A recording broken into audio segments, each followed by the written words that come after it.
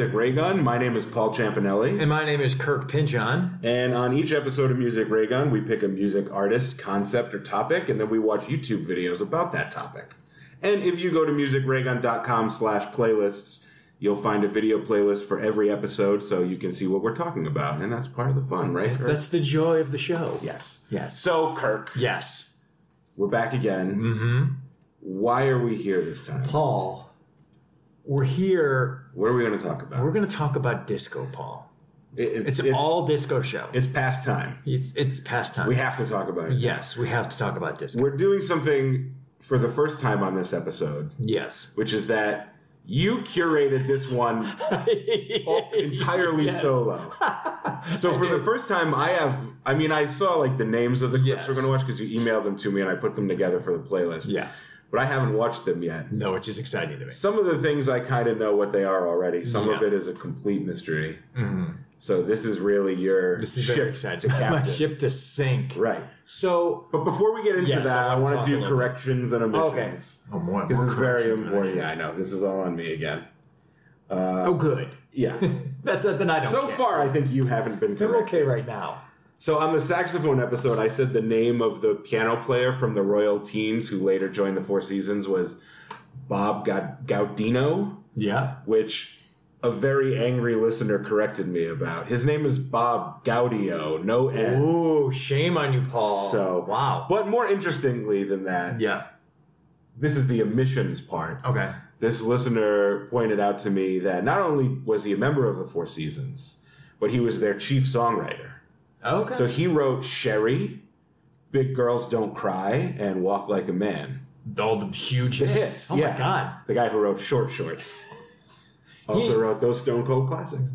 Those classics are much better than Short Shorts. I mean, come on. They're not as punk rock. They're not as punk rock. That's true. But that is true. I mean, I honestly think that is like proto punk. Short Shorts to me is actually more punk than anything on the Punk CD compilation. No, yeah. I'll vouch for that. In its own way. I will vouch for that. It is more punk. Absolutely. Okay. Okay. That's it for corrections and omissions. Okay, not that heavy this time. Thank God. So, lead us into disco. I want to know what your relationship is to disco and if you have a relationship to disco. I would say my relationship to disco is the same as most like casual music fans, where it's not like I'm not an expert on it by any means. I like it. I don't like break my finger changing the channel if it comes on in the car. Yeah. But I pretty much just know the hits. Yeah. You know what I mean? I don't think there are any disco deep cuts I could name. Whatever disco deep cuts there are, and I don't even know them that much, they would be those ones that were like played in actual disco clubs in the 70s that were just, I mean, what are you getting at specifically? What do you want to know if curious. I know? No, we'll get through it all. I'm just curious just to get a background of where you are because you're also younger than me, so you didn't experience it that much. That's right. I was by the time I was born in the early 80s, disco was kind of dead. Yeah. My parents were in their 20s in the 70s, but they weren't into disco. Yeah. My parents, when they were in their 20s, especially my dad, was into like prog rock. Oh, okay. Like he likes Yes and Jethro Tull and they like some soul music. Like they love Stevie Wonder. They have eclectic taste, but I don't think they were super into disco. Yeah. So it wasn't really a part of my life, but I like it just fine. Oh, that's good. Unlike you, I'm not a dancer, so yeah. I mean, that's the whole point of disco. Yeah, there's literally no other. But disco's fun, and I don't have any negative feeling about disco, and it crosses over so much with funk and soul. Exactly. There's so many funk and soul bands that just rode the disco train because it was popular, right? Which we'll get into too. But for me, I associate like I love disco, but it's not like my number one thing. Mm-hmm. But it is the first music that I associate as popular music. Sure, because when it was big, you were like, I was like 7, 8, 9 years old. And so I was like, there's this thing called disco. I'm aware of it. Right. This is the popular music of the day. Yeah, I think most people, when they're little kids, discover music through whatever is like the poppiest pop available. And that was disco. And it was so big and so pervasive. Yeah. For like 78, 79, I'm sorry, 77, 78, 79, even a little bit of 80, it was like holding on to like, can we squeeze a little more disco out of people? Yeah. So it's kind of those formative years for me. Mm-hmm. So we're going to get right into it and start with the most iconic thing, which of course is Saturday Night Fever. Yes. Which I don't remember if we've talked about this on the podcast or just between us off pod. Probably off pod. But to my shame, I've never seen Saturday Night. It's one of those movies that I've been like meaning to watch for 20 years, and I've just never sat down and watched it. You need to sit down and watch it. I know that it's a good movie, and it's not like just a cheesy it's not at all, disco movie, that it's like a heavy sort of drama. It's a fucked up piece of movie. Yes. It's like... I know that there's like suicide and rape and... Yeah. Suicide, there's rape, there's just gang violence, there's parents shitting on their kids. Yeah. There's awful people just not liking each other. Any good thing that happens in this movie is followed by something shitty. Right. Through the whole thing. Because it's about like poor kids in working class New York City. Yes. Yeah. Yes. But people, I think, go into it these days thinking like, oh, it's disco, so it's going to be... And it's Travolta, so they're expecting like... Disco Grease. Yes, exactly. And it's the farthest thing removed from Disco Grease. Yeah, I am aware of the tone of the movie. Yes. So I didn't pick any clips for it. It's just like, let's pick a dance one because it's a music show. Just a dance scene. Yes. That makes sense. So this is him. This is the best dance number in the movie. This is him going solo. This is like the set piece? This is the big set piece. Okay. Yeah, this is him going solo to the Bee Gees. You Should Be Dancing. I noticed. Yeah. I've maybe seen the clip before. Now, can I talk to you for a second? Frank. Yeah. So yeah. As an Italian American, I feel very at home with these characters. Yes. He just dissed Fran Drescher. Right. Because she can't dance for shit. And he's like, fuck it, I'm going to go solo. And he was 19 when he did this. Shut up, really? Yeah. Travolta was 19? He just had gotten caught. So he was already Vinnie Barbarino. He was Vinnie Barbarino and then he got this. And here's what's amazing about this is that a lot of people who are part of this movie, disco actually started, real disco started like the mid-70s. Right. And that's when it was really cool. So by the time this came out, disco was kind of on its way out in clubs. It came out in 77. This came out in 77, yeah. So when real disco was like 75, 76, like the deep, deep stuff. By the time this came out, disco was on its way out. Right, like everything, once it's got the attention of the mainstream, people who were originally into it's like it's passé. Exactly, it's passé. Yeah. And then this blew up so big that it brought on this whole new fucking wave of disco. And yeah, he's just a great disco dancer. I mean, Travolta's, you can say what you want about how just... Yeah, this is just amazing to watch. This is just such a good, amazing... Within the context of the movie, do they explain how he's such a good, almost professional dancer? No. Or do they just let you, like, suspend your disbelief? They just go, he's a great club dancer, and he goes to this one club in Brooklyn, which the name escapes me. Wait, this is a good movie. Sure. So then he's like the star of this club. Right. But what's great about this movie is that's all he has in his life. He lives at home. He works in a paint store. Right. And his dad is unemployed, and his mom's real religious, and he just gets shit on all the time. Yeah. And it's just one of those, and he's always like, I'm looking for something better, But at the same time, he's like a Joe Bag of Donuts. Yeah. He's like, oh, fuck it, hey, you know? So he's good at dancing, but he's not a trained dancer. No. He's not going to go to school for dance. No, or become a professional dancer. Yeah. He's just got this nightlife. Yeah, and he didn't go to college. He barely got out of high school. But he's not going to get out of his situation. But he feels like he should get out of it. And I mean, like, a lot of this is framed around there's a big dance contest. Yeah. And he gets the one girl that he really likes and has a crush on. And they do this beautiful dance to Bee Gees, More Than a Woman. Mm-hmm. And it's great. And everyone's like, oh my God, that was amazing. And then this Puerto Rican couple comes out and destroys it. Spoiler alert. Yeah, I mean, well, it's 1977. For a 40-year-old movie. Yes. But because it's in that Brooklyn club, Travolta wins.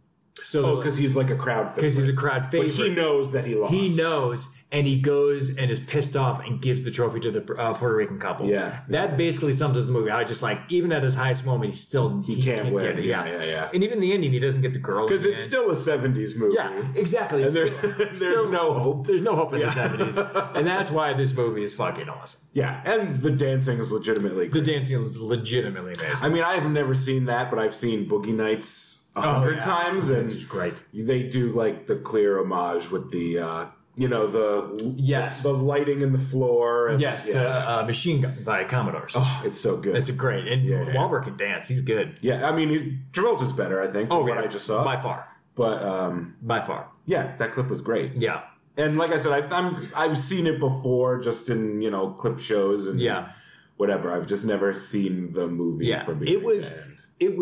Of course, I couldn't see it when I was a kid because it was R. Mm-hmm. But it was so big and so successful, they recut it to make it PG so kids could go see it. Oh, for a theatrical release? Yeah, not for like TV? No, they went and cut it, and they said, and I remember distinctly, it was like now PG. Yeah. So you could go see it. They cut out all the bad stuff. Yeah. So it's fascinating. It's so in the cultural zeitgeist that I know like characters and plot points just from osmosis. Like, I know there's Marianne is like the local girl who loves Tony. Oh, he doesn't like, I love the way you dance, Tony. And he doesn't give her the time of day. Yeah. And like the hot girl that he is after is sort of bitchy to him. She's awful to him. Yeah. Yeah, she's awful to him. Yeah. She like makes him he helps her move. Yeah. And he gets fired for it. And he goes to her, he's like, hey, I just want you to know I got fired for helping you move. She's like, well, I don't know what the problem is. My boss let me have the day off. I don't know what the deal is with your boss. And you're like, everything is awful in this movie. Yeah. Everything is bad. Which makes it even better. Except when he's dancing. He only feels something when he dances. Yeah. Which is like me, Paul. So that's that's a great introduction. Yes. So up next, which is kind of a nice segue to Saturday Night Fever, is after Saturday Night Fever blew up, they're like, hey, let's milk this for all we can. And there was a syndicated dance show called Dance Fever. I'm vaguely aware of Dance Fever. Yeah. It's like pre-Solid Gold. Yes, exactly. Solid Gold was also a dance show. Solid Gold was more of a let's have artists lip sync their songs. Okay, so that was more of like an American Bandstand. It was more of American Bandstand. Midnight Special. Or... Yeah, it was more like Midnight Special, except there's no crowd. It was just, there was a host. There was the stars that would come in and sing, and then there were Solid Gold dancers who were professional dancers who danced to the top 10 of that week. Okay. Yeah. But this was a dance contest. This was a dance contest. Yes. Okay. Because I mean, like Soul Train has dancing, but it's like Bandstand where it's just like kids dancing. Yes. Or even when I was growing up in the 90s on MTV, we had The Grind. I love The Grind. Sure. Fucking A. Well, but that, again, was just people dancing to the hits. It wasn't a contest. Yes, this was an actual contest for disco dancing with two couples, or couples, and they had a bunch of couples dancing on. Yeah. They had, like, quote-unquote celebrity guests, which is like, hey, Jamie Farr from MASH. And it's like just random. Who doesn't want to see Klinger dance? Yeah. So he was a judge. Oh, there'd be celebrity judges, and then I thought you were saying it was like a Dancing with the Stars sort of situation. No, it wasn't. It was celebrity judges, but then just random people who could disco dance, and they'd win like I think $5,000 or something. So what's specific about this clip from December 1979? Not so much the time, but we get to see a good chunk of the host, and we can play it now. The host was Danny Terrio. I've heard of Danny Terrio. Coming up next. And Danny Jesus Christ. Starring Danny Terrio. So this is just flashing back to your childhood. Yes. This was on like at Saturdays at like 7:30 in the evening. I was like, I'm 7 or 8 years old. I'm not going anywhere. I fucking watch this. Celebrity judges. Actress comedian Mimi Kennedy. I don't know who Mimi Kennedy is. I don't know who that is. Gavin Gavin McLeod from My Boat. See? That's the level they got. And now, here's Rorschach with a beard. Yes. So this is Danny Terrio he would do a little dance number before the show started. This is old school television production value that you don't get it. You don't get it anymore. He's smoking a cigarette. This old school thing of like, we're going to put on a show for the people. Yeah. Yes.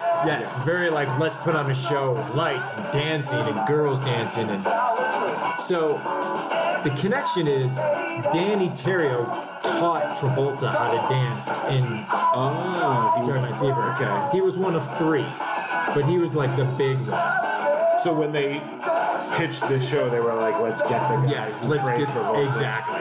Yes. Okay. So that was the big thing. He's basically a pimp in this. The story of this number. The story of this number.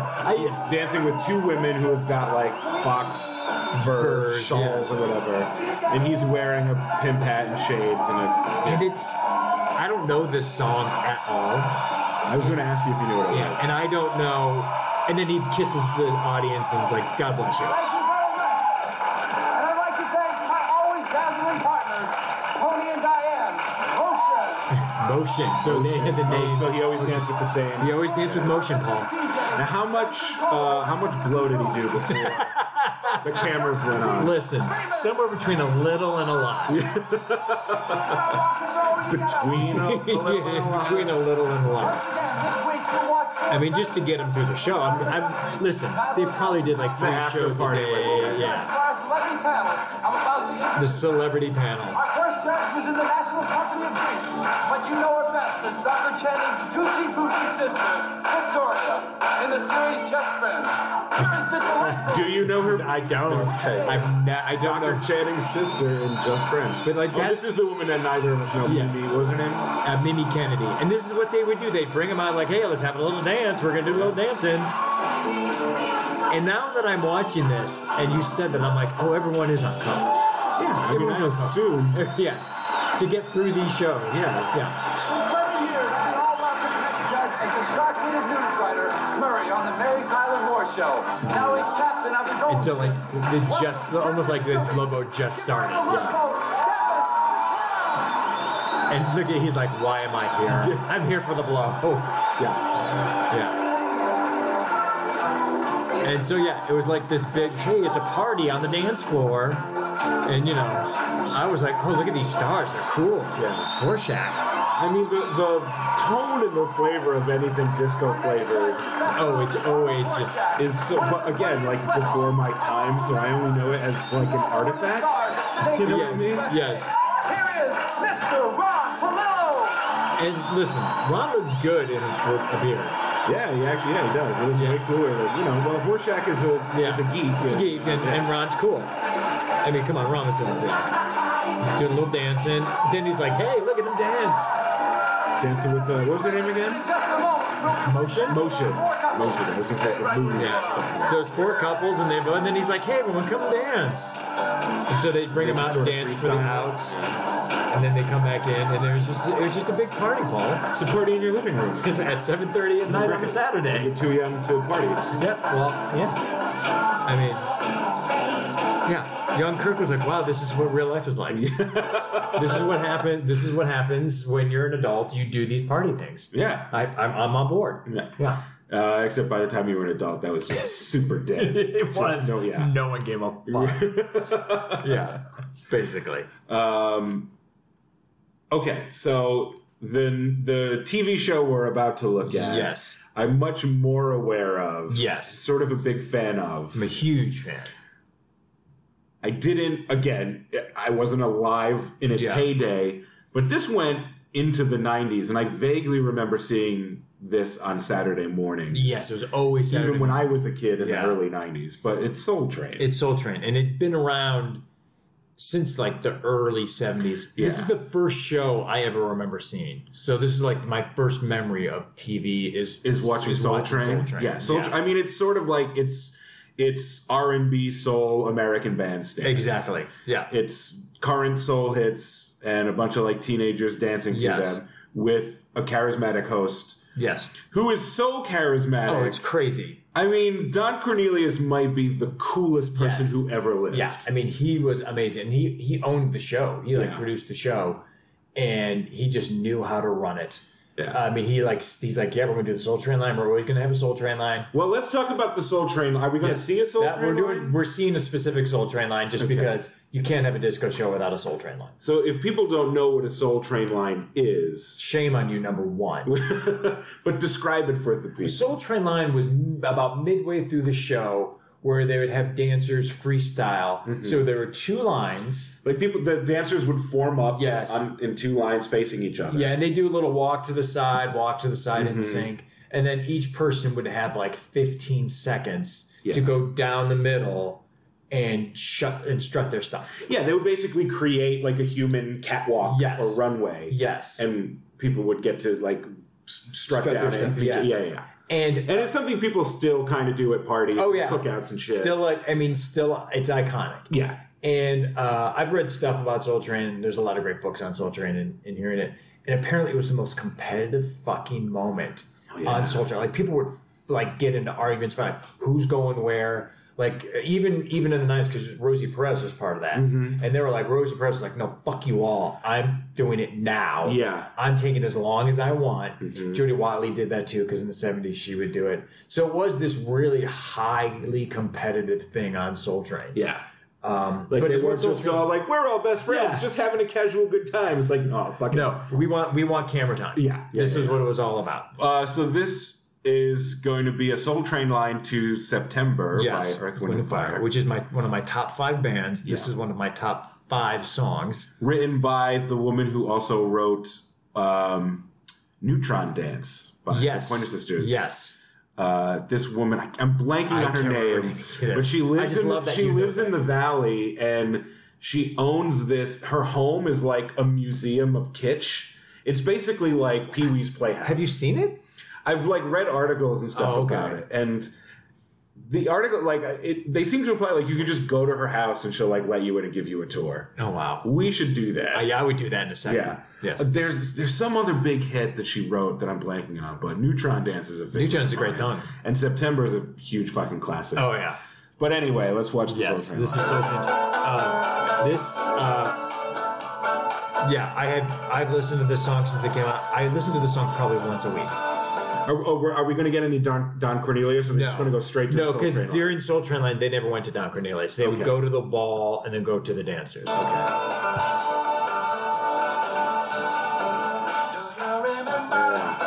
So good.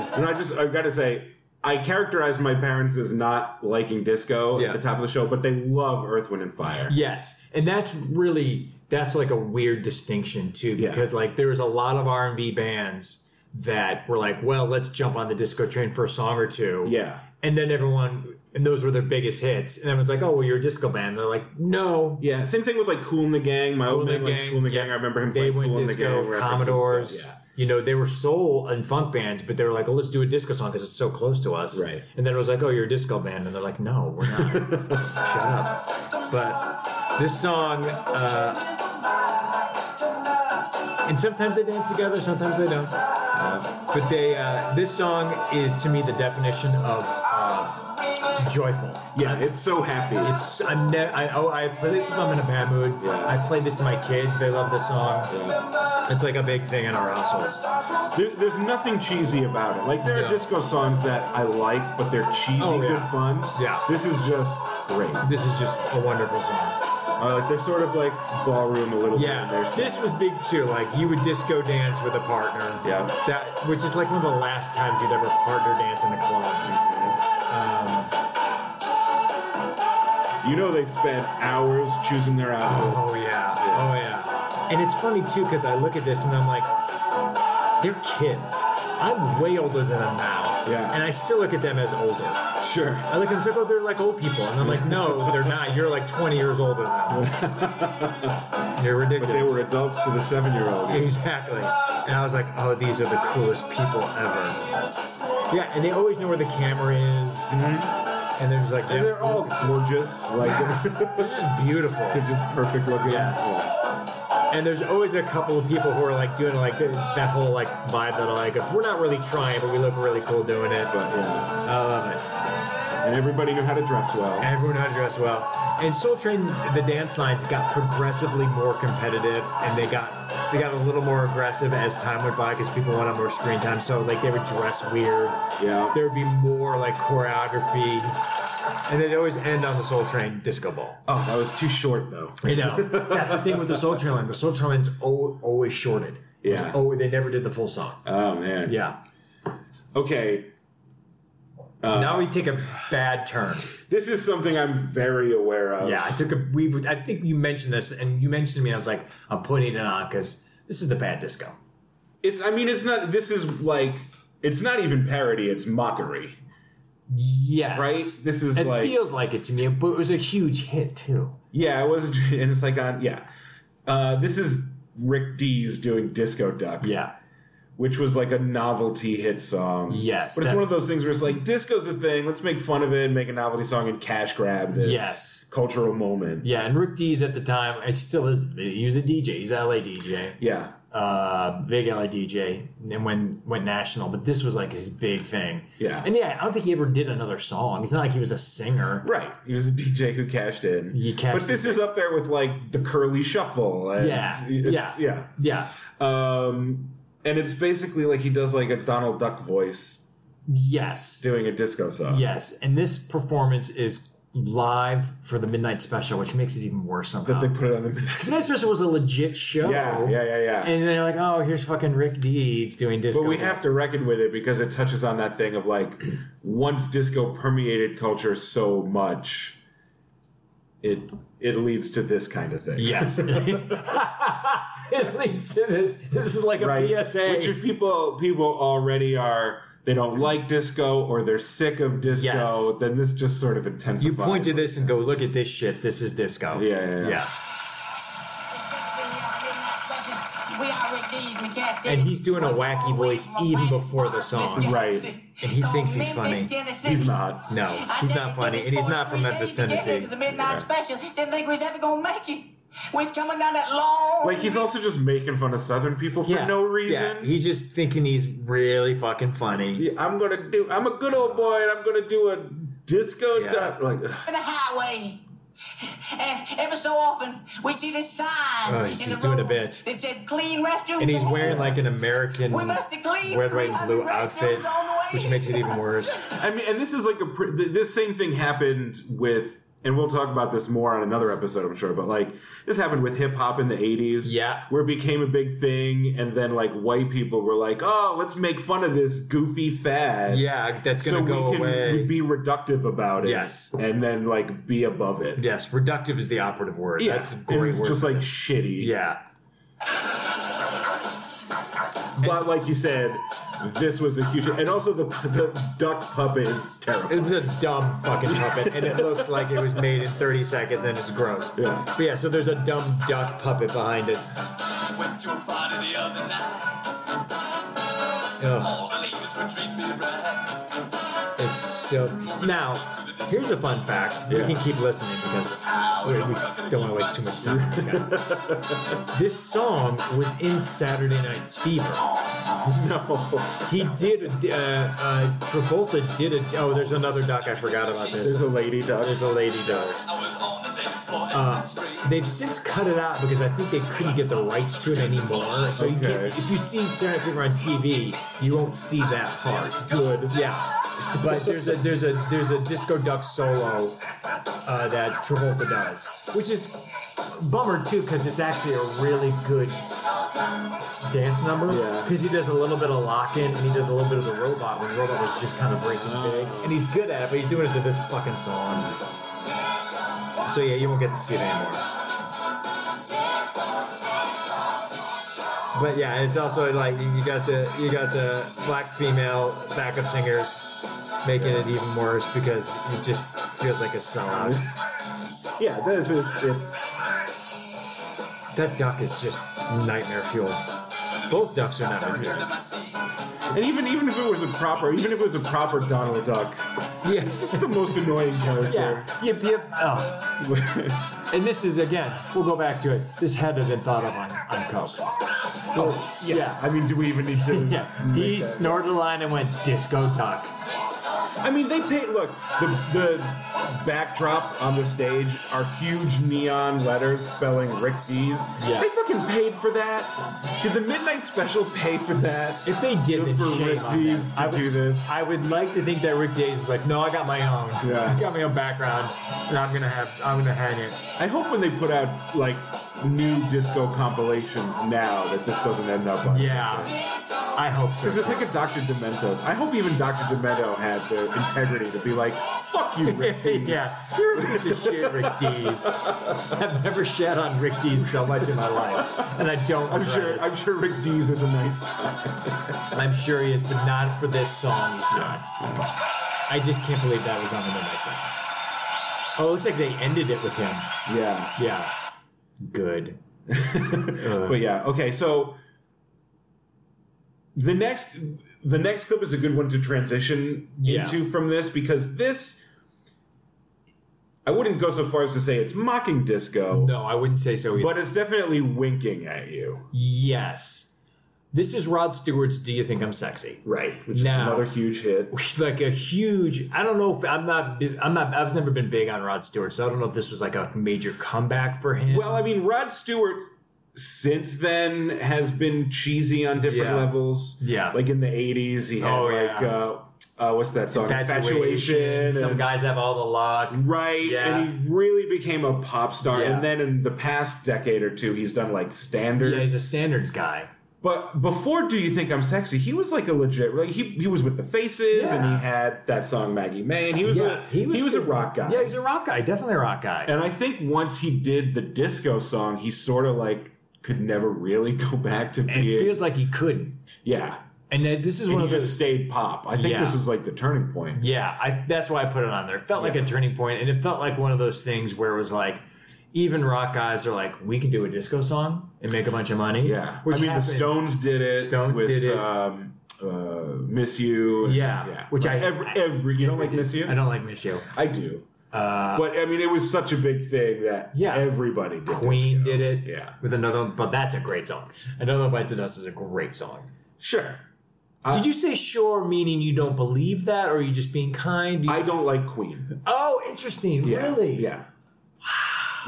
I need to take a second, Paul. Hang on a second. Look, everyone has their beloved artists that they don't like. Yeah. I refuse to be judged for that. I didn't. We don't have to get into it. I'm not ashamed to admit it, but we don't have to get into it. I want people to hate me. This was the last podcast we ever. I'm not even that. I'm not a huge Queen fan, but I've never. I actually don't think I've ever met him. I don't mind Another One Bites the Dust. It's a little overplayed, where it's kind of never need to hear it again. Yeah. But anyway, Do You Think I'm Sexy is like, he's so not taking it seriously that it doesn't feel like a sellout. I couldn't tell. Let's watch and hear, because when you say that, I go, oh, that's interesting. I think he's just having fun. Like, if I'm being honest, it's not a bad song. No, it's a great song. It's not a bad song. It's awesome. Yeah. I mean, it was huge. Yeah. Everyone was singing this song. But for him to go from... That's what, Like, the Faces are one of those, like, cult bands that rock guys. I love the Faces. Yeah, it's like rock stars love Faces because they were so inspirational to them. Yeah. So this is a hard left turn for Rod Stewart. It is really hard. I mean, for some people, I think this is probably the song of his they know the best. So maybe they don't contextually, they don't know that. I would almost bet that was it. Yeah. Like if you went Rod Stewart, they'd be like, "Do you think I'm sexy?" Right. Yeah. This was also early '80s. I'm sorry, late '70s. So they started videos. Was Jeff Beck in this? Is that Jeff Beck? I can't tell. The premise of the song, the question, "Do you think I'm sexy?" It's tongue in cheek. There's a tongue in cheek aspect to it. So, do you think there was a discussion, again, fueled by Coke, that it was like, hey, I'm going to do a disco song, but I'm going to wink a bit, but I'm not going to shit on it. I'm not going to do a parody. I'm going to do a real disco song. Yeah, that's what I said. He's not mocking it, but I think Rod Stewart, I'm not a Rod Stewart expert. Yeah. I know, like, again, I know the hits. I've never read a Rod Stewart biography, so I don't know what kind of guy he is. Yeah. But he seems like he's the kind of guy who, like, has no shame about following trends and just is going to do what's popular. And that's, I don't judge him for that. No. I wonder, I think on that level, he's doing it legitimately. Yeah. But it's a fun song that he's It is a kinda fun like, song. Do you want? I'm also wondering because I was too young. I wonder if like older people were like, "What the fuck?" Like, was there like a backlash to this song? I'm sure there were like Faces fans who were not Who just been like, "This is bullshit." Yeah. But this is like when we watched that Hall & Oates video and you were like, are they taking it seriously or are they having fun? Yeah, you can't tell. It's so campy. Yeah, it's so campy that maybe it is a little bit of a joke. Yeah. I never knew of Rod Stewart until this song. Like based on how old you are, that makes sense. Yeah. I mean, I was aware sort of of his whole career when I was 8 or 9 because I heard like the early stuff on classic rock radio. Yeah. And his 80s hits were on VH1 when I was a kid. What was the duet he did with like the Isley Brothers or something? And he did that Downtown Train, the Tom Waits cover in 1989. Forever Young. Yes, Forever Young. That was in constant rotation on MTV and VH1. Yeah. But yeah, it is interesting that like this might be the turning point of his career where he's like, I'm going to do a big pop disco song. It blew up and he's like, oh, well, this is what I will do now. That's what I wonder. If he had intended it to just be like a one-off sort of goof and then it worked so well, he was like, all right, I'll be more pop. That's really interesting to me. Or if he just more generally was like, I'm going to go pop. Yeah. Interesting. Yeah. It's really cool that if he was just like, well, this is my thing now. Yeah.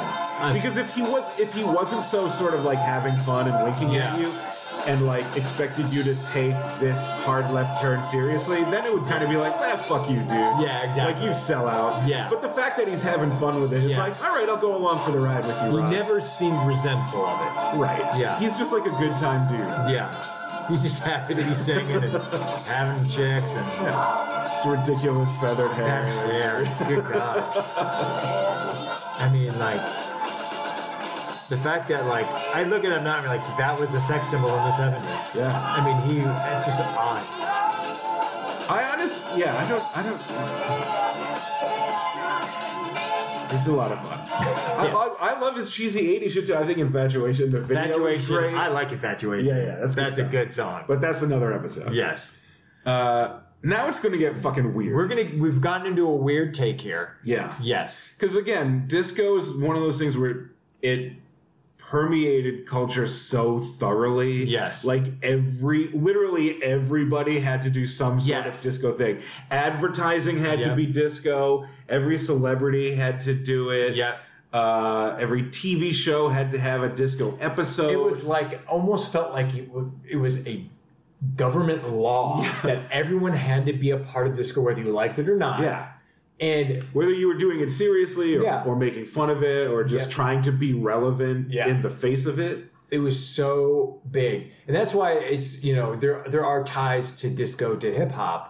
This being one of them, but like, hip hop obviously they sampled a lot of disco songs. Sure. And even in punk too. All three things were happening in New York City at the same time. Which is amazing how that happened. Yeah. And then there was the blackout and the Son of Sam killed it. And then everyone just went, and that was 1977. Yeah. But what is this next thing? This is, I haven't watched the clip. I don't know what's going to happen, but I'm seeing what it says on the title on YouTube. Yes. So prepare me for this. Okay. So Ethel Merman. That's how we're starting this. I can't believe we're talking Ethel Merman in a fucking podcast. Right. So Ethel Merman, and I don't know too much about Ethel Merman. She was a singer in maybe the 40s or 50s. She was a Broadway musical singer. I think her big thing was Gypsy Rose. Yeah. She recorded a disco album. And a whole album? She did a whole album. The whole album. That's what we're talking about here. The whole album, though, was not like going to get disco producers and doing a disco album. Yeah. She took standards like Alexander Ragtime and discofied. So the whole album is discofied standards. That was the other thing, like how when Star Wars came out in 1977. Yes. And then they made like a disco Star Wars soundtrack. I have it. Sure you do. Well, Yeah, I have it on. I I have it on vinyl. It's on. There's a K-Tel. Yeah. I have a K-Tel album, and that is on there. That makes perfect sense to me. Yes. Okay, so when I saw the Ethel Merman Goes Disco, I assumed like, oh, she was on some variety show where she did a disco song. You're telling me she put out a whole album. Put out a whole album, and this was like the cut from the album, and this fucking song was a hit. Really? Yes. What song is it? It's Alexander Ragtime's Band. Come on here. Okay. Alexander's Ragtime Band. It was like a jazzy. So you remember this being a hit at the time? Yes, I remember this being a hit. Like you would hear it, and you just be like, what? Not a huge hit. But you a hit. It was enough that on you the remember radio. It. Yeah, it was yeah. on the radio. Ethel yes. Merman doing disco. Yes, and we won't listen to much of this because it's unbearable. That's only 3 minutes long. Let's see All let's see right. if we can get through it. What show is this? I don't know what this show is, and I'm almost wondering. The Ethel Merman Country Western album. Wait, that's the description on YouTube says the album's failure resulted in an even more bizarre follow-up project getting canceled. The Ethel Merman Country. So she was gonna do a country album, but her disco album flopped so hard that they canceled it. This song was on the radio. But the single was released, and they put it on the they put this on radio for humans to hear with their ears. Yes. And these poor people, oh my God, I know the show. Yeah, there was a sign in the This back show of the was stage called Kids Are People Too. Okay. And it was basically like a hour show, like what was big around that time? It's basically like an hour show about like kids do crazy things. A and here's variety a kid show doing this. for kids. It wasn't even a variety show. It was more like real people. That's incredible. Okay, it seems like the kind of thing that when I was a kid would have been on Nickelodeon, Yeah. like Wild and Crazy Kids. Or, Yes, and I think they called them like magazine shows almost. Like, Okay. where it was like you had different like people come on, like these kids do these things. Yeah. They did a Kids Are People 2 tour, and I saw it in Cleveland. Okay. This brings me back. Well, I don't know a lot about Ethel Merman, but if there's one thing I'm pretty sure of is that kids in the 70s loved her. She was magical. They were crazy for Ethel Merman. I'm sure they're all like, who the fuck is Ethel Merman? And they're like, no, clap for her. It sounds like we're shitting on Ethel Merman. Ethel Merman's cool. No, she's Ethel legit. Merman doing disco shouldn't have happened. They should not have happened.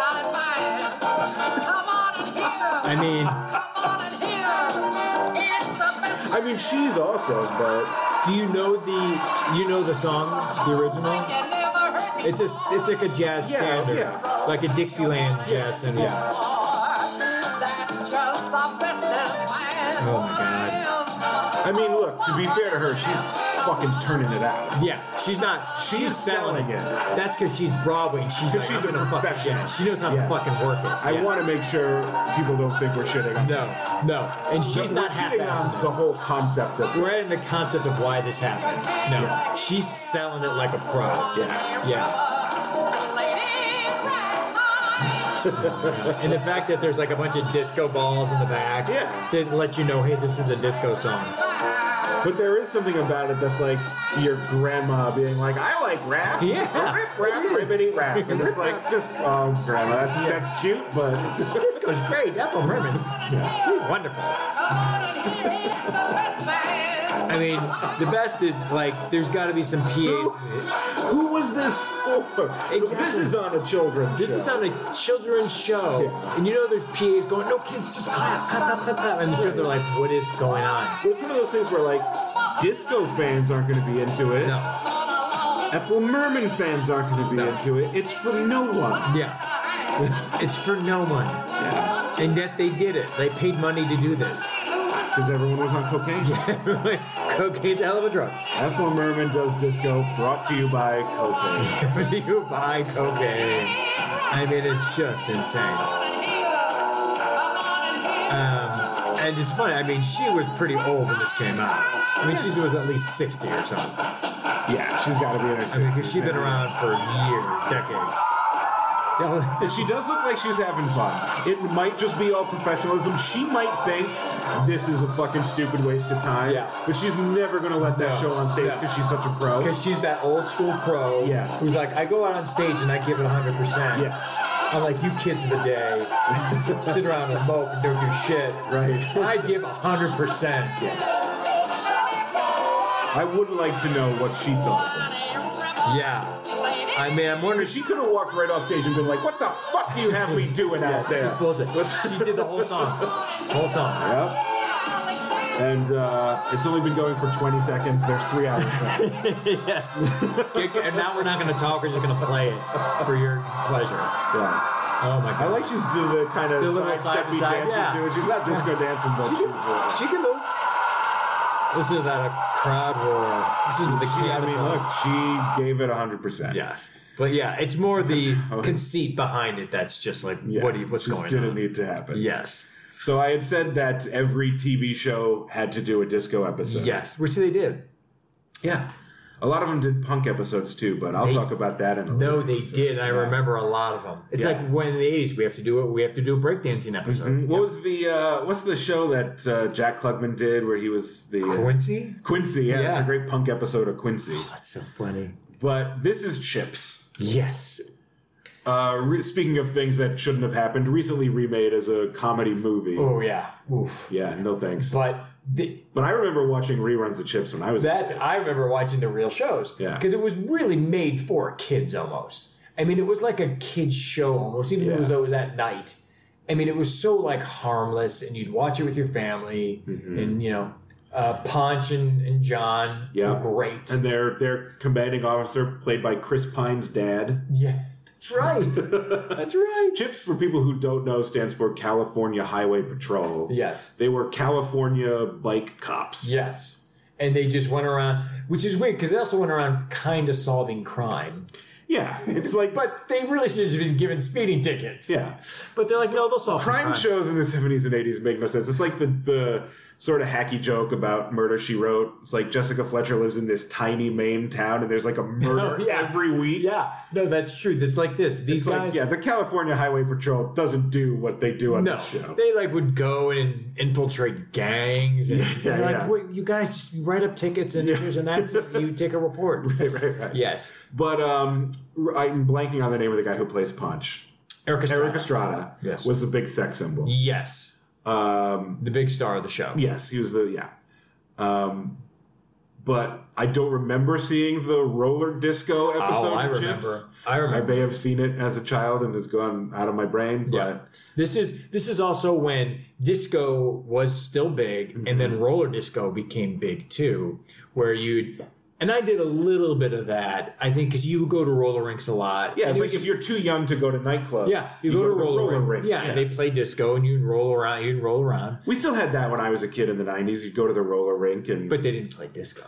well, no, they played the pop hits of the day. Yeah, they did that in the 80s. CeCe Peniston and Robin S. and The 90s disco. Yeah. The 90s disco. like house music. Oh. That's what I had. Fucking love house music. It's good. So roller disco became a thing. And so they're like, well, we have to have a roller disco episode on Chips. And if I remember correctly, this was at the end of the episode. So the crime was solved. And it was one of those like, within the show, is like, we're doing a charity event to raise money for a good cause. Let's do a roller disco party. And We got to keep the rec center open. yeah, it was like one of those things.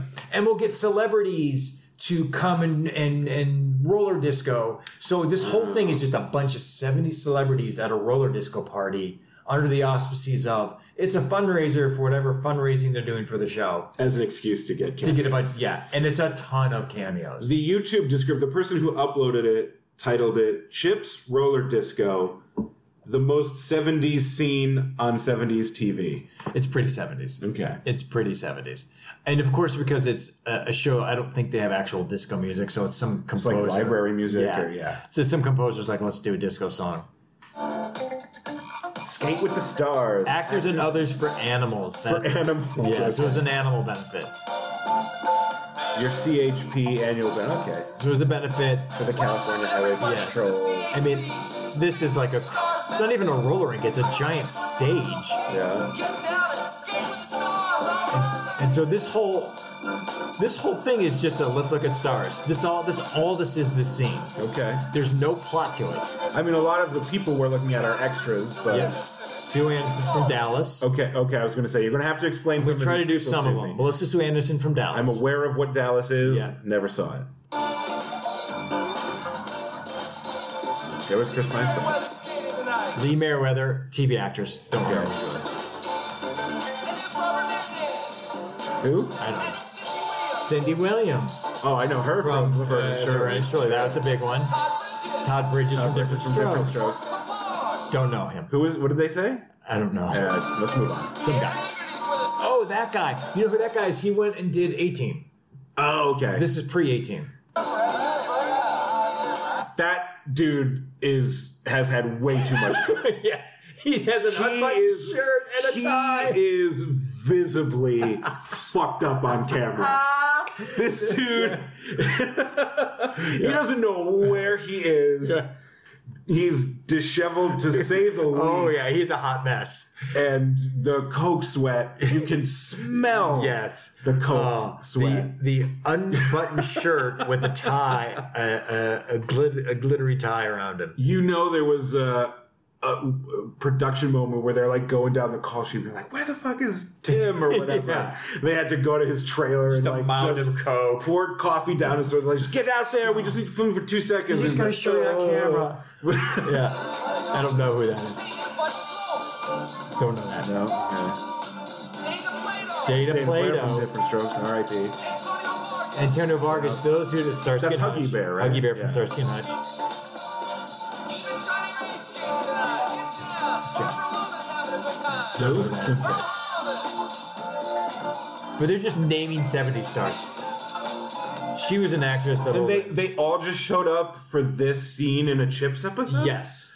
Why pay them for that? I don't know. Like, I mean, Chips did was a they- big show at the time. Did they like advertise it? Like draw a bigger audience? Like I don't know. it seems like a lot of effort to go through. I don't know if the juice is worth the squeeze out of this. Yeah, and now they're all just disco dancing in a line. But it was like this was the end of the episode. And this Vic voiceover, Tayback's in there. yeah, he was a football player, right? No, Vic Tayback was an actor. He wasn't a football player. I don't think so. I could be I don't know what I'm wrong. talking about. I trust you. Okay. But It's interesting. Go ahead. You want to talk about the DJ? I was going to say the voiceover is clearly recorded in post. Like Yes. this is not Diagetic And sound. the voice of the DJ guy was one of the minor roles. Another cop. He was the wacky dumb cop. Oh, in okay. Chips, who kind of didn't do much, and he was the DJ of the show, and he got his Sure, voice. Yeah, he got his one big moment. I mean, Oh, they're doing a Soul Train on it. yeah, they're doing a little Soul Train with roller disco. I also wonder if they're just throwing out names, but they're not showing people. Like, they're here, he's here, they're here. You just can't see him on the camera. Dick Van Patten. Oh, yeah, I did not see Dick Van Patten.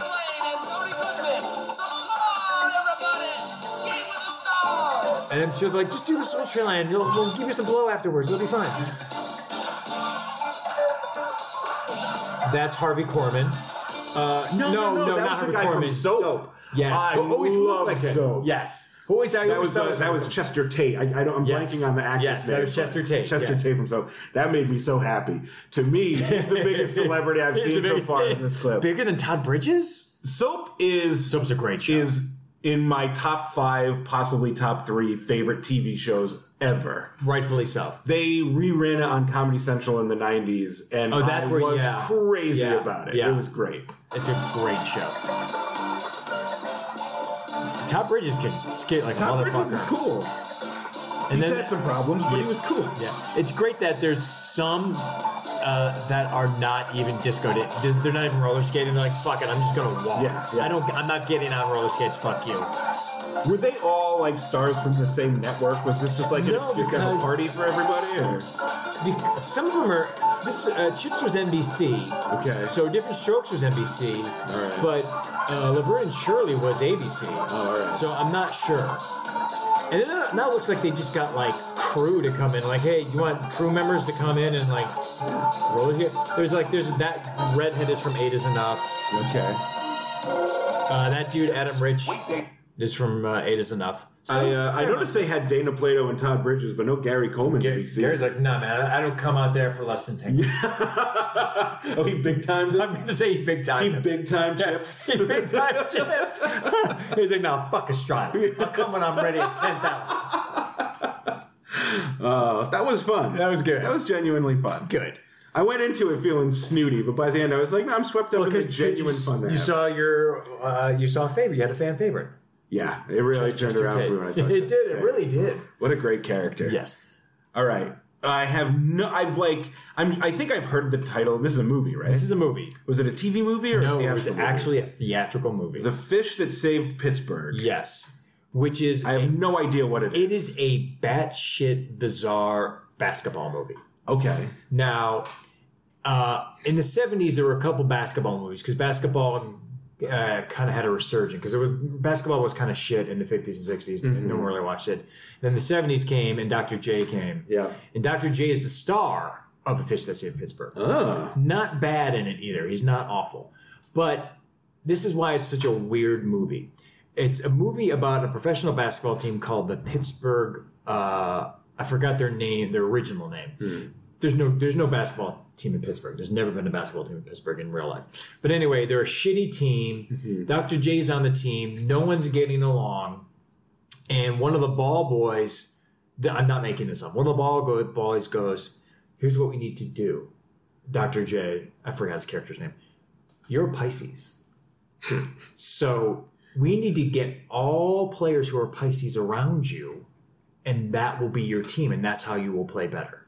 So they get an astrologer, played by Stockard Channing. Ooh. Yeah. All right, now I'm on board. And she's like, yes, for a harmonious basketball team, you all need to be Pisces. So they hold tryouts, and all the people are just wacky stock characters. So there's like a big white goofy guy who went to Nam and is kind of like brain dead, but just kind of goofy. It's almost like the Village People. So there's like an Indian. There's a reverend. This is the most 70s thing I've heard of in my life. The reverend's played by Meadowlark Lemon, who's on the Harlem Globetrotters. Yep. And then there's like a militant black guy, and then there's an old guy. So it's these wacky cast of characters who you think they can't play at all. But they can. Because they're all Pisces? Because they're all Pisces. Because this was the height of people thinking astrology was a real thing? I guess so. So that's the basis of The Fish That Saved Pittsburgh. Okay. That's the movie. So what's the clip that we're going to watch? Is it just the trailer? Or is no, because... yeah, why is this a disco? Because in the middle, at the end of the movie, there's the big final game where they actually play against the Los Angeles Lakers. Okay. Kareem Abdul-Jabbar is actually in this as well. Okay. Just playing himself. But there's a halftime in it. And in halftime, there's a disco performance by the group called the Silvers. They were just like a dance crew? The Silvers were a family, modeled after the Jacksons. Oh. So you'll see them. The Silvers actually I've never heard of the Silvers. This is why I played this. Yeah. And it's also just because you're like, okay, well, it's a disco kind of movie. Now we're going to have a second. And now we're going to have the Silvers, who are actually a fairly big band, come and do a song. And so this is just a musical set piece in the middle of the... at halftime. Action, yeah. Yes. Yeah. All right. Let's go. All the way live. Those the Silvers? Those aren't the Silvers. Those are the leads. That's the ball boy. Oh. He looks familiar. Yeah, I don't know who he is. So this is the halftime show. So they're also getting a little dancing coming on. I think Debbie Allen might be in this as well. Oh. Yeah, so it's a real dance. She is, I know her from So You Think You Can Dance. Yes. Yeah. She's in Fame. Yes. So the Silvers were a family band. And it's like the Jacksons came out and they're like, okay, well, we're going to have a group called the Silvers. Except it was brothers and sisters. Okay. And they had two big songs. One was called Hotline. The other song was called Boogie Fever. Okay. They were actually legit big hits. And this Maybe I'd know the songs if I heard them. I just didn't know that they were by the Silvers. Yes. Okay. So this is the Silvers. And this is So did you go and see this movie in the theaters? No, I was too young. I saw it on TV. There's Stockard Channing driving a pretend car. She's got to get to the game to help them kind of get their auras together. So it's her in a fake car in a studio somewhere, intercut with stock footage of a car. Basically, yes. Doing that thing where you turn the wheel like mad the way that Look at me drive. I'm driving it with purpose. Seas, oh yeah. So it's just if you knew the Silvers, you're like, what the fuck? The Silvers are in this movie. Because they must have been like, can we get the Silvers? Let's get the Silvers. We'll just put them in. And it's a halftime show. Let's make it a halftime show. Because this has nothing to do. Yeah, it just stops the action of the movie. Stopped the action for a musical. And I'm sure they were just like, well, it'll be halftime. They'll be the halftime show and that'll be fine. And they're singing about the Mighty Mighty Pisces. Because they changed the team name. The name was called the Pittsburgh something, I can't remember. And then they're like, no, it's now the Pisces. The Pittsburgh Pisces? Yes. It's funny, I don't think I ever realized that Pittsburgh didn't have a basketball team. No, they've never had a basketball team. Yeah, they still don't. It's a football team. You think they would have started an actual team called the Pisces? The way that Anaheim got the Mighty Ducks after that movie? I mean, synergy, guys. Come on. It's too late now. It's 45 years ago. Exactly. we can't go pitch that to Pittsburgh right now. You and I go to Pittsburgh. Hey, listen, here's our pitch. You know how people love the movie, the Fish That Saved Pittsburgh? You know how everyone knows that movie and loves it? Yeah. Listen, we make a team based on it. We've already got a theme song for the Silvers. You know the Silvers, right? Oh, that's it? That was it. That was just a little taste. So yeah, it's like literally the most disco movie. We're just stopped for a disco break for a disco band that stopped music. They stopped performing in the 70s. Let me ask you this question, because it's not a foregone conclusion. And spoiler alert to anyone who doesn't want to know how the Fish That Saved Pittsburgh ends. Yeah. Do they win the big game in the end? Oh, they win. They do win? Yeah, who do you think makes the last winning shot? The ball boy. Dr. J. Dr. J, okay. I don't like that. I like the Bad News Bears style where the hero team loses, but really they win because they grew as people. And they got to drink beer at the end of the movie. Yeah, that's right. Which was great too. And they tell the Yankees to shove it up their ass. Yeah, so it's great. That's a great 70s moment. All right. This clip I was unaware of before you sent it to me, but I was curious enough about it that I did sort of watch it. I couldn't help myself. Yeah, it's I had weird. to watch it. And it fucking terrified me. It's a fever dream. It's everything from the 70s to me feels like a fever dream. Yeah, it really does. It was a weird time. Yeah, it's a weird that I didn't time. live through, but everything feels a little bit like everything's a little queasy. Everything's a little off. Everyone looks a little like green and a little sweaty. Everything's a little off. Yeah. And this really takes that. Actually, it has a little bit of that like late 60s, early 70s acid trip, like HR Puffin stuff. Yes. Kind of feel to it too. It's a Burger King commercial. Yeah. With the Burger King character all doing disco. Doing disco. Yeah. And some other weird like puppety characters that are I don't know who those very are. discomforting. Yeah. And just to shill some burgers. Because they're like, well, disco's big. Now whoever put this up says it's from 1980. I don't know if it's from 1980, but if it is, that's even better because they're just like the tail end of disco. Like, let's get one more disco ad. One more disco ad. This is when I was growing up, like when they had the Fruity Pebbles ad where what's Fred Flintstone's buddy Barney, where Barney does like a rap. Yeah, I remember that. Yeah, that was the equivalent that I had. Yeah. Growing up, like, let's sell kids this garbage with whatever music they're listening to. Is it disco? Okay, yeah, we like disco. They'll do it. Yeah, so it's just a disco Burger King commercial. It's a disco Burger King. And I think, like, they have this Burger King character again now, but I didn't realize it was, like, an old character that they revived. They have the character. They brought the character. Oh, they did bring the character back. Yeah. There's been a lot of backlash on. Yeah, he's in commercials now, but I didn't realize he was a character in the 70s, the actual king of burgers. It's starting to look like a disco. Not yet. Starting to look like a disco. Already, there are these disembodied, ghostly, magical, dancing disco, ghastly disco groups. Yeah, which is already scary. Moving under their own power, which I don't appreciate at all. Yeah, I don't cotton to that. Already, this is satanic, and it's not Christian. And I don't like it. We're all going to hell. Yeah. Let's live in the place with disco balloons. And just Here's some records of your the Burger King's got like a weird beard. And yeah, he's magical, but not in the like cool supernatural magic way. He's magical like he's doing sleight of hand. Yeah, he's doing sleight of hand tricks, and now they're going to disco dance. Yeah. And they're doing the pointy disco. Who the fuck is this? I don't know who that is. Is this like Burger King's nemesis? I vaguely remember that from when I was young, and I don't know. This is scarier. That fucking this is nose. really creepy. Yeah. Ever danced before? You don't need dancing feet when you have a dancing floor. Hey, check out the dude. Doing the disco dance. Yeah, I don't know. Disco dance. I guess Burger King was trying to copy like the McDonald Land characters. Yeah, I think so. And just really doing a Yeah. fucking cheap And job decided of it. to scare all the children. And now another big hit. Shit. It's like there's so many characters. I'm like, who are they? But they didn't stand the test of time like Ronald McDonald. No, they did. They couldn't hang. Wings, burgers. Or fries. With these slippery soles, oh. Yeah, he looks like the villain. He's the villain. Yeah, yeah.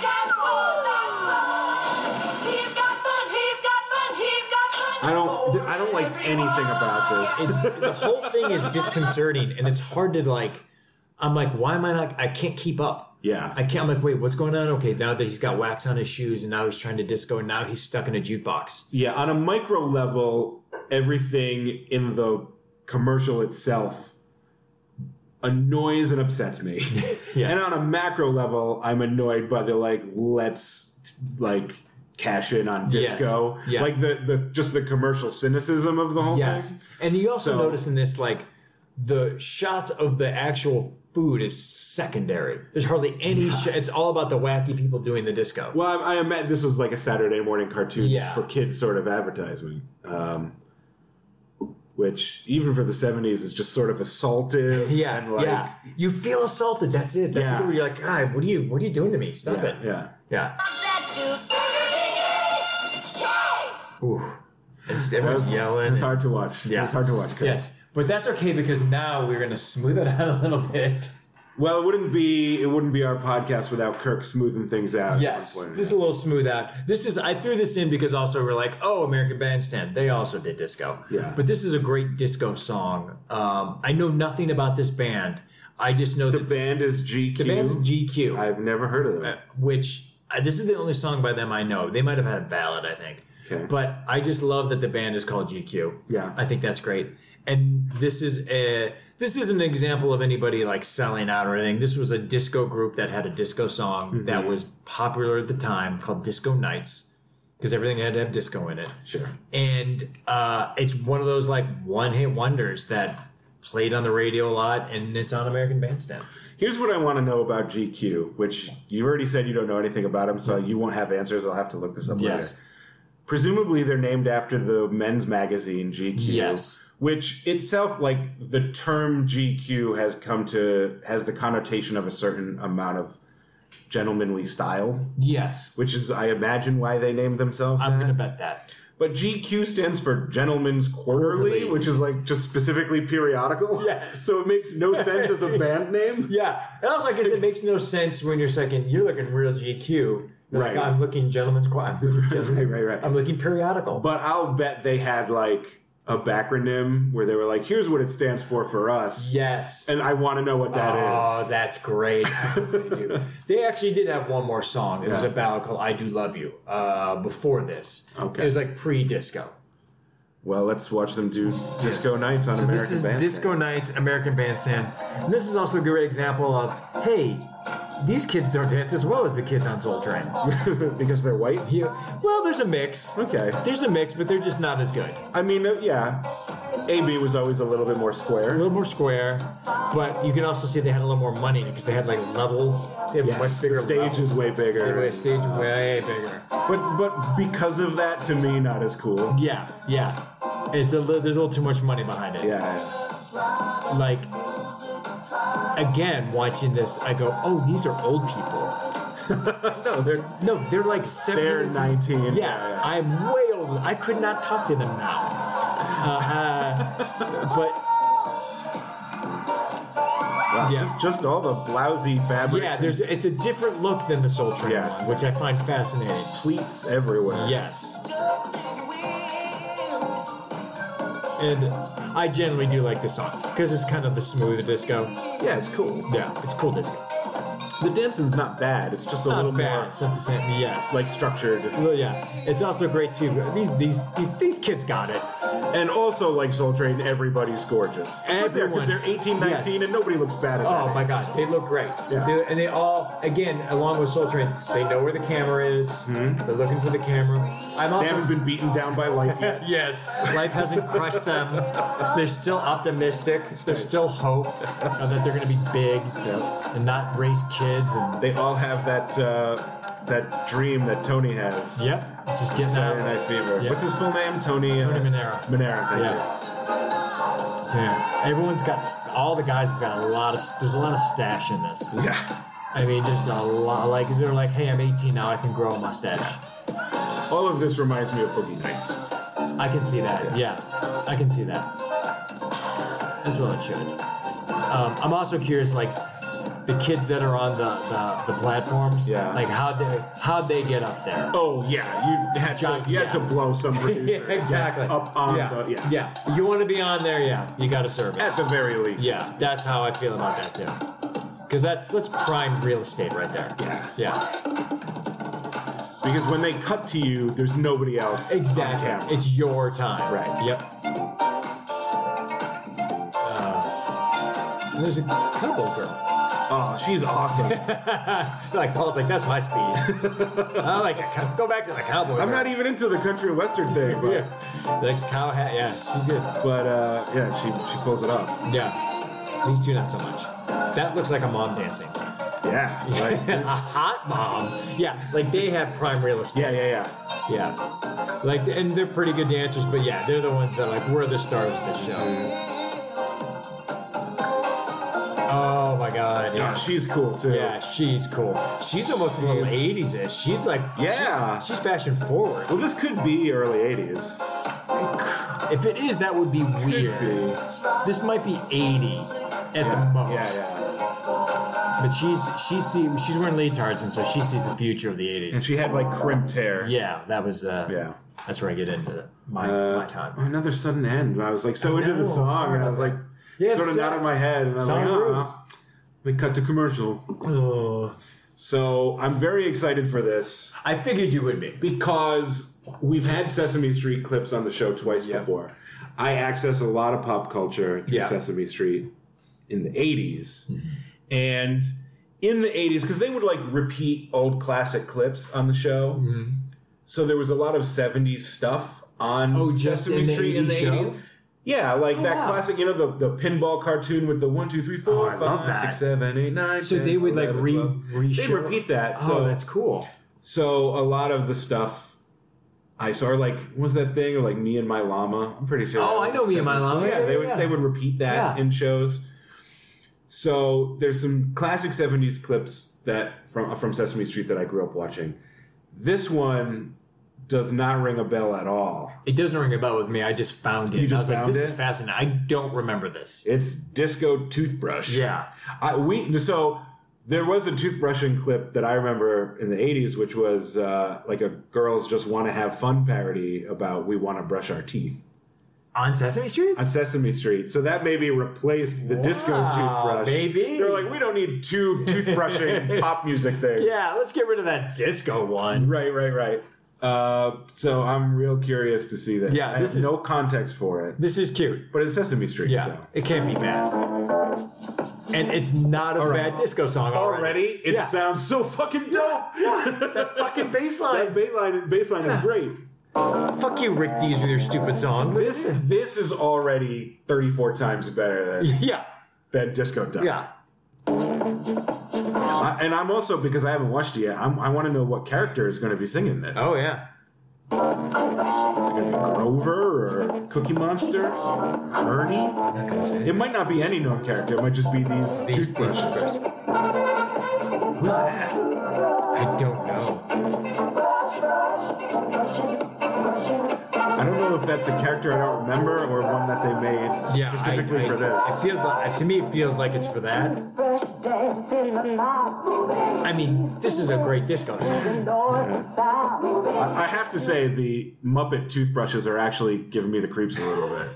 Really? You look so happy, though.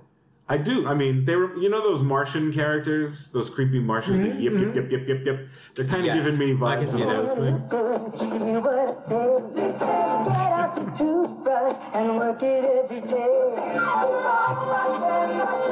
I mean, they put a lot of thought into this song Yeah. for the musicality of They always do great music. it. Yeah, they really were just like, because they did it with love. Yeah. in a way I don't think was matched until Yo Gabba Gabba. Yeah, where they really embraced hip hop Yeah. like as a great thing for kids. I'm pretty sure this character is a one and done in this. It feels like it because I don't ever remember seeing like a green. Yeah, that green. It's and sort that of like, furry. it kind of looks like a combination between Oscar the Grouch and Harry Monster, but Yeah, I don't recognize this guy at all. No. And then they just intercut with little kids brushing their teeth properly. See, disco helps. Probably your age or so. Yeah, probably at this time. Yeah, maybe I was a little bit older than them, like maybe like 3 years. Oh, that's creepy. Oh yeah, just Like the disembodied floating floating teeth. teeth.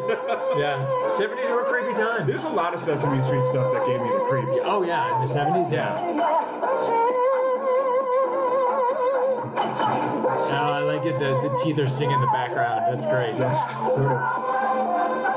sort of terrifying. Yeah, it's a little. And I'm an adult. I can take it now. as you go to bed crying. If I had seen this as a kid, that legitimately might have given me nightmares. Yeah, I can see The that. floating teeth. But hey, man. Yeah, It makes me feel like I'll be cool if I brush my teeth. yeah. If you, and also, Sprinkle some cocaine on the toothbrush, too. well, yeah. I mean, you want to Rub it on your gums. You want to brush properly. Also, it's the perfect time because it's about 2 minutes and 30 seconds. That's how long you're supposed to brush your Perfect teeth. pop, See? perfect pop song length. Perfect pop Perfect toothbrushing. Yeah. See? I just want to back it up to the beginning and hear the That bass bass on line. the Yeah, let's hear intro that bass line again. That bass line's pretty fucking silly. Yeah. Listen to that. Oh man, that would be a great fucking sample for some rapper to Oh my god, yeah. sample the disco toothbrush. That's almost too good of idea for this podcast. That's Well, such so a I good should cut it out. I should edit it out later and then actually find do something it. to pitch Yeah, it to. because that's a great fucking idea, Paul. All right, we have one video left. Yes. And this was something that when we planned the disco episode, I was like, I know we have to reckon with this thing. Yeah. Which is sort of a downer to end it on, but It's it the has to be 70s addressed. too, and we always Yeah. end stuff in a downer in the 70s. We're going to talk about the disco demolition, Yes. which is sort of a famous historical moment in pop culture in general. I mean, you want to set it up? You I wanna know a bit explain what about it. happened? Basically, what Steve, Was it in Detroit? No, it was in In Chicago. Chicago, but they were playing the Tigers. It was it was the Sox. It wasn't the Cubs. Chicago White Sox versus Detroit Yeah. Tigers. Yeah. Double header. Doubleheader, and Between games, they were going to have disco demolition. So basically, and there's a DJ. Steve Dahl. Steve Dahl, Yeah. who was a popular rock DJ at the time. I can't remember which station. But he was like an early shock jock. Where Little his bit, thing was yes. like, I'm a jerk. Yeah, he purposely had the persona of like, I'm an asshole, I don't Right. care. Right. And he played classic, well, not classic rock at the time, played rock at the time. Just rock at the time. And he organized this thing of disco demolition where they were going to blow up a bunch of disco records. Right. So if you were a fan, you brought in a disco album. Yeah. I don't think you got in free. Maybe you did. I cannot remember. Maybe they'll show it. But you got in for like $1 or something. Yeah. So the place was fucking packed. Yeah. Packed with people who had disco albums, who fucking hated disco, Mm-hmm. and just got shit-faced for the doubleheader. Yes, and it got way out of hand Yeah. more than they expected it to. Yeah, way ugly, fairly quick. Right. Yeah. In fact, I mean, I'm sure they'll talk about it on this clip we're about to watch, but didn't they have to like cancel the second game? They canceled this game. Because basically like teen guys Yeah. It's all just rushed the field and Yeah. just created chaos. It's all essentially young white guys just bombarded the field. Yeah. And They were going to put everything in a dumpster and basically Yes. blow it up with Yeah, small, which like they small did. grade Yeah, explosions. and it was pretty big. It was a pretty big explosion. That Yeah. didn't wreck the field. What wrecked the field was the crowd coming on Right. and just running around. There were guys like running the bases. And so they fucking wrecked the field. Yeah. And they wouldn't leave either. But they're like, we're not going to start the game until you leave. And they're like, fuck you. Right, because they're just these angry, like, teens vibrating with hormones Yes. and hatred. Yeah. But the clip we're going to watch, interestingly, is from MLB Network. So it's like a baseball documentary, Yeah. not a music documentary. Yes. So I'm curious to see how they approach the story. They approach it in a pretty fair way because it is such an iconic moment. Yeah. MLB Network remembers July It's a little 1979 music trivia with Bob Yeah. Costas. And it really is because 79 is like the end of disco. to stamp out disco music. And here was the plan. 30 years ago, the White Sox and Tigers were due to play a twilight doubleheader at Comiskey Park. A local radio station, along with White Sox owner Bill Veeck and his son Mike, devised this promotion.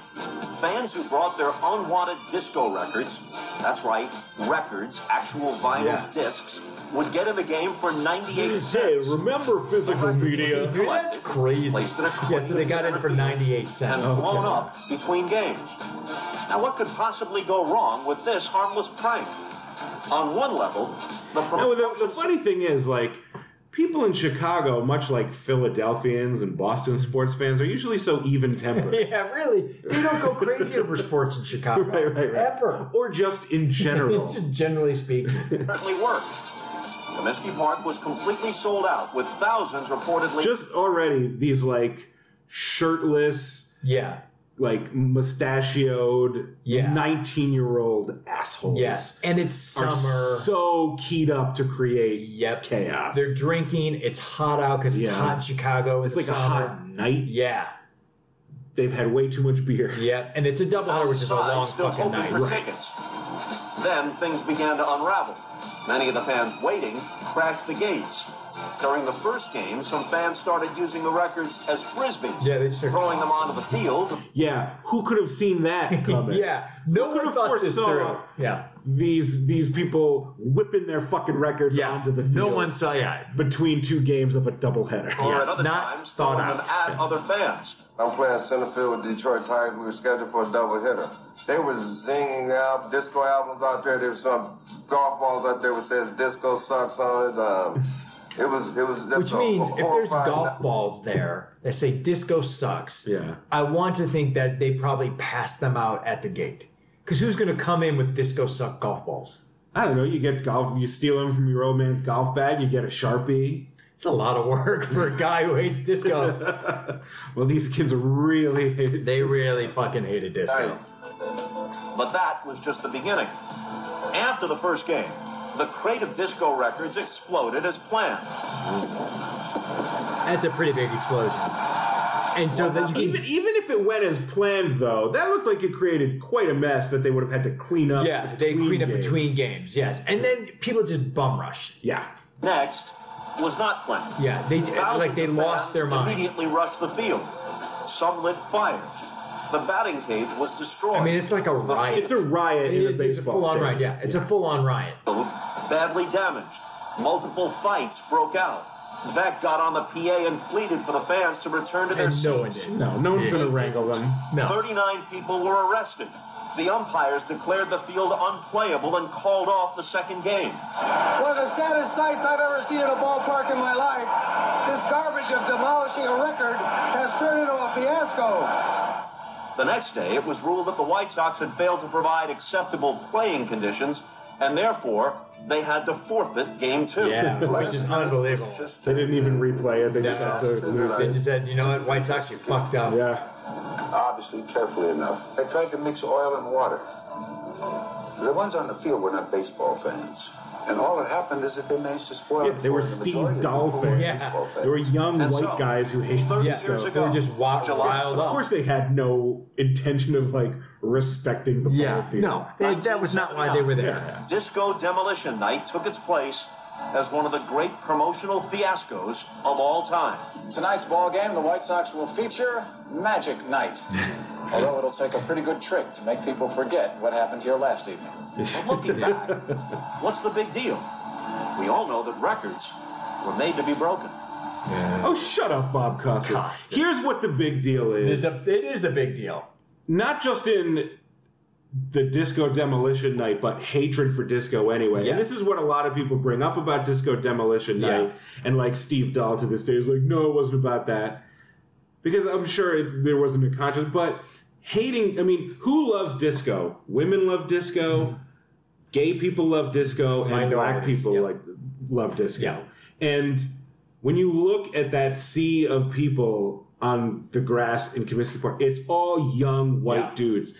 And you can't deny that there is homophobia, racism, and misogyny. Not to get political on our dumb music show. But still. But in the hatred of disco in general and that particular event, even if it's not conscious in their minds, if it's not text, it's definitely subtext. It's there. Yeah. It's 100% there. Because you can't be that angry and violent about fucking music unless just because you don't like certain music. There's something else going on. There's something behind it. Because you and I both know people, and even ourselves have hated music throughout the years. Yeah. And we don't get that upset where we're going to fucking riot. Yeah. It's I've never crazy. broken anything because I didn't like a song. No, I've never broken a Neil Diamond album. Yeah. And again, when you look at that clip, it's not all kinds of folks. Yes. No. It's basically one kind of folk. And which also is funny too, because if you think about it, it's a bunch of white guys who hated disco, who had to go out, buy a disco record,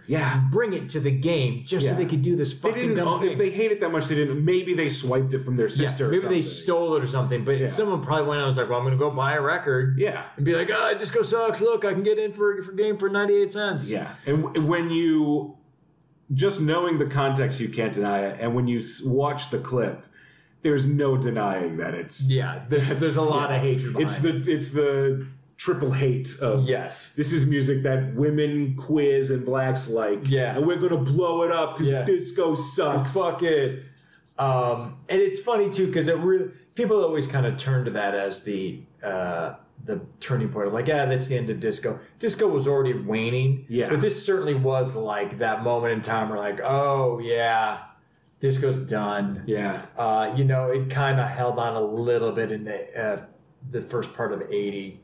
And then that was it. But disco never 100% died. People always find it again. Yeah, they find it again, and it gets played at weddings and parties, and it also morphs into other stuff. It morphs into house music, which is great. Yeah, it's what dance music was in the late '70s, and it's fun. And don't be a dumb douchebag who's like, I like rock music and disco sucks. Yeah, disco's great. Don't be that guy. Yeah, you don't have to like all of it. No. You don't have to like Disco Duck.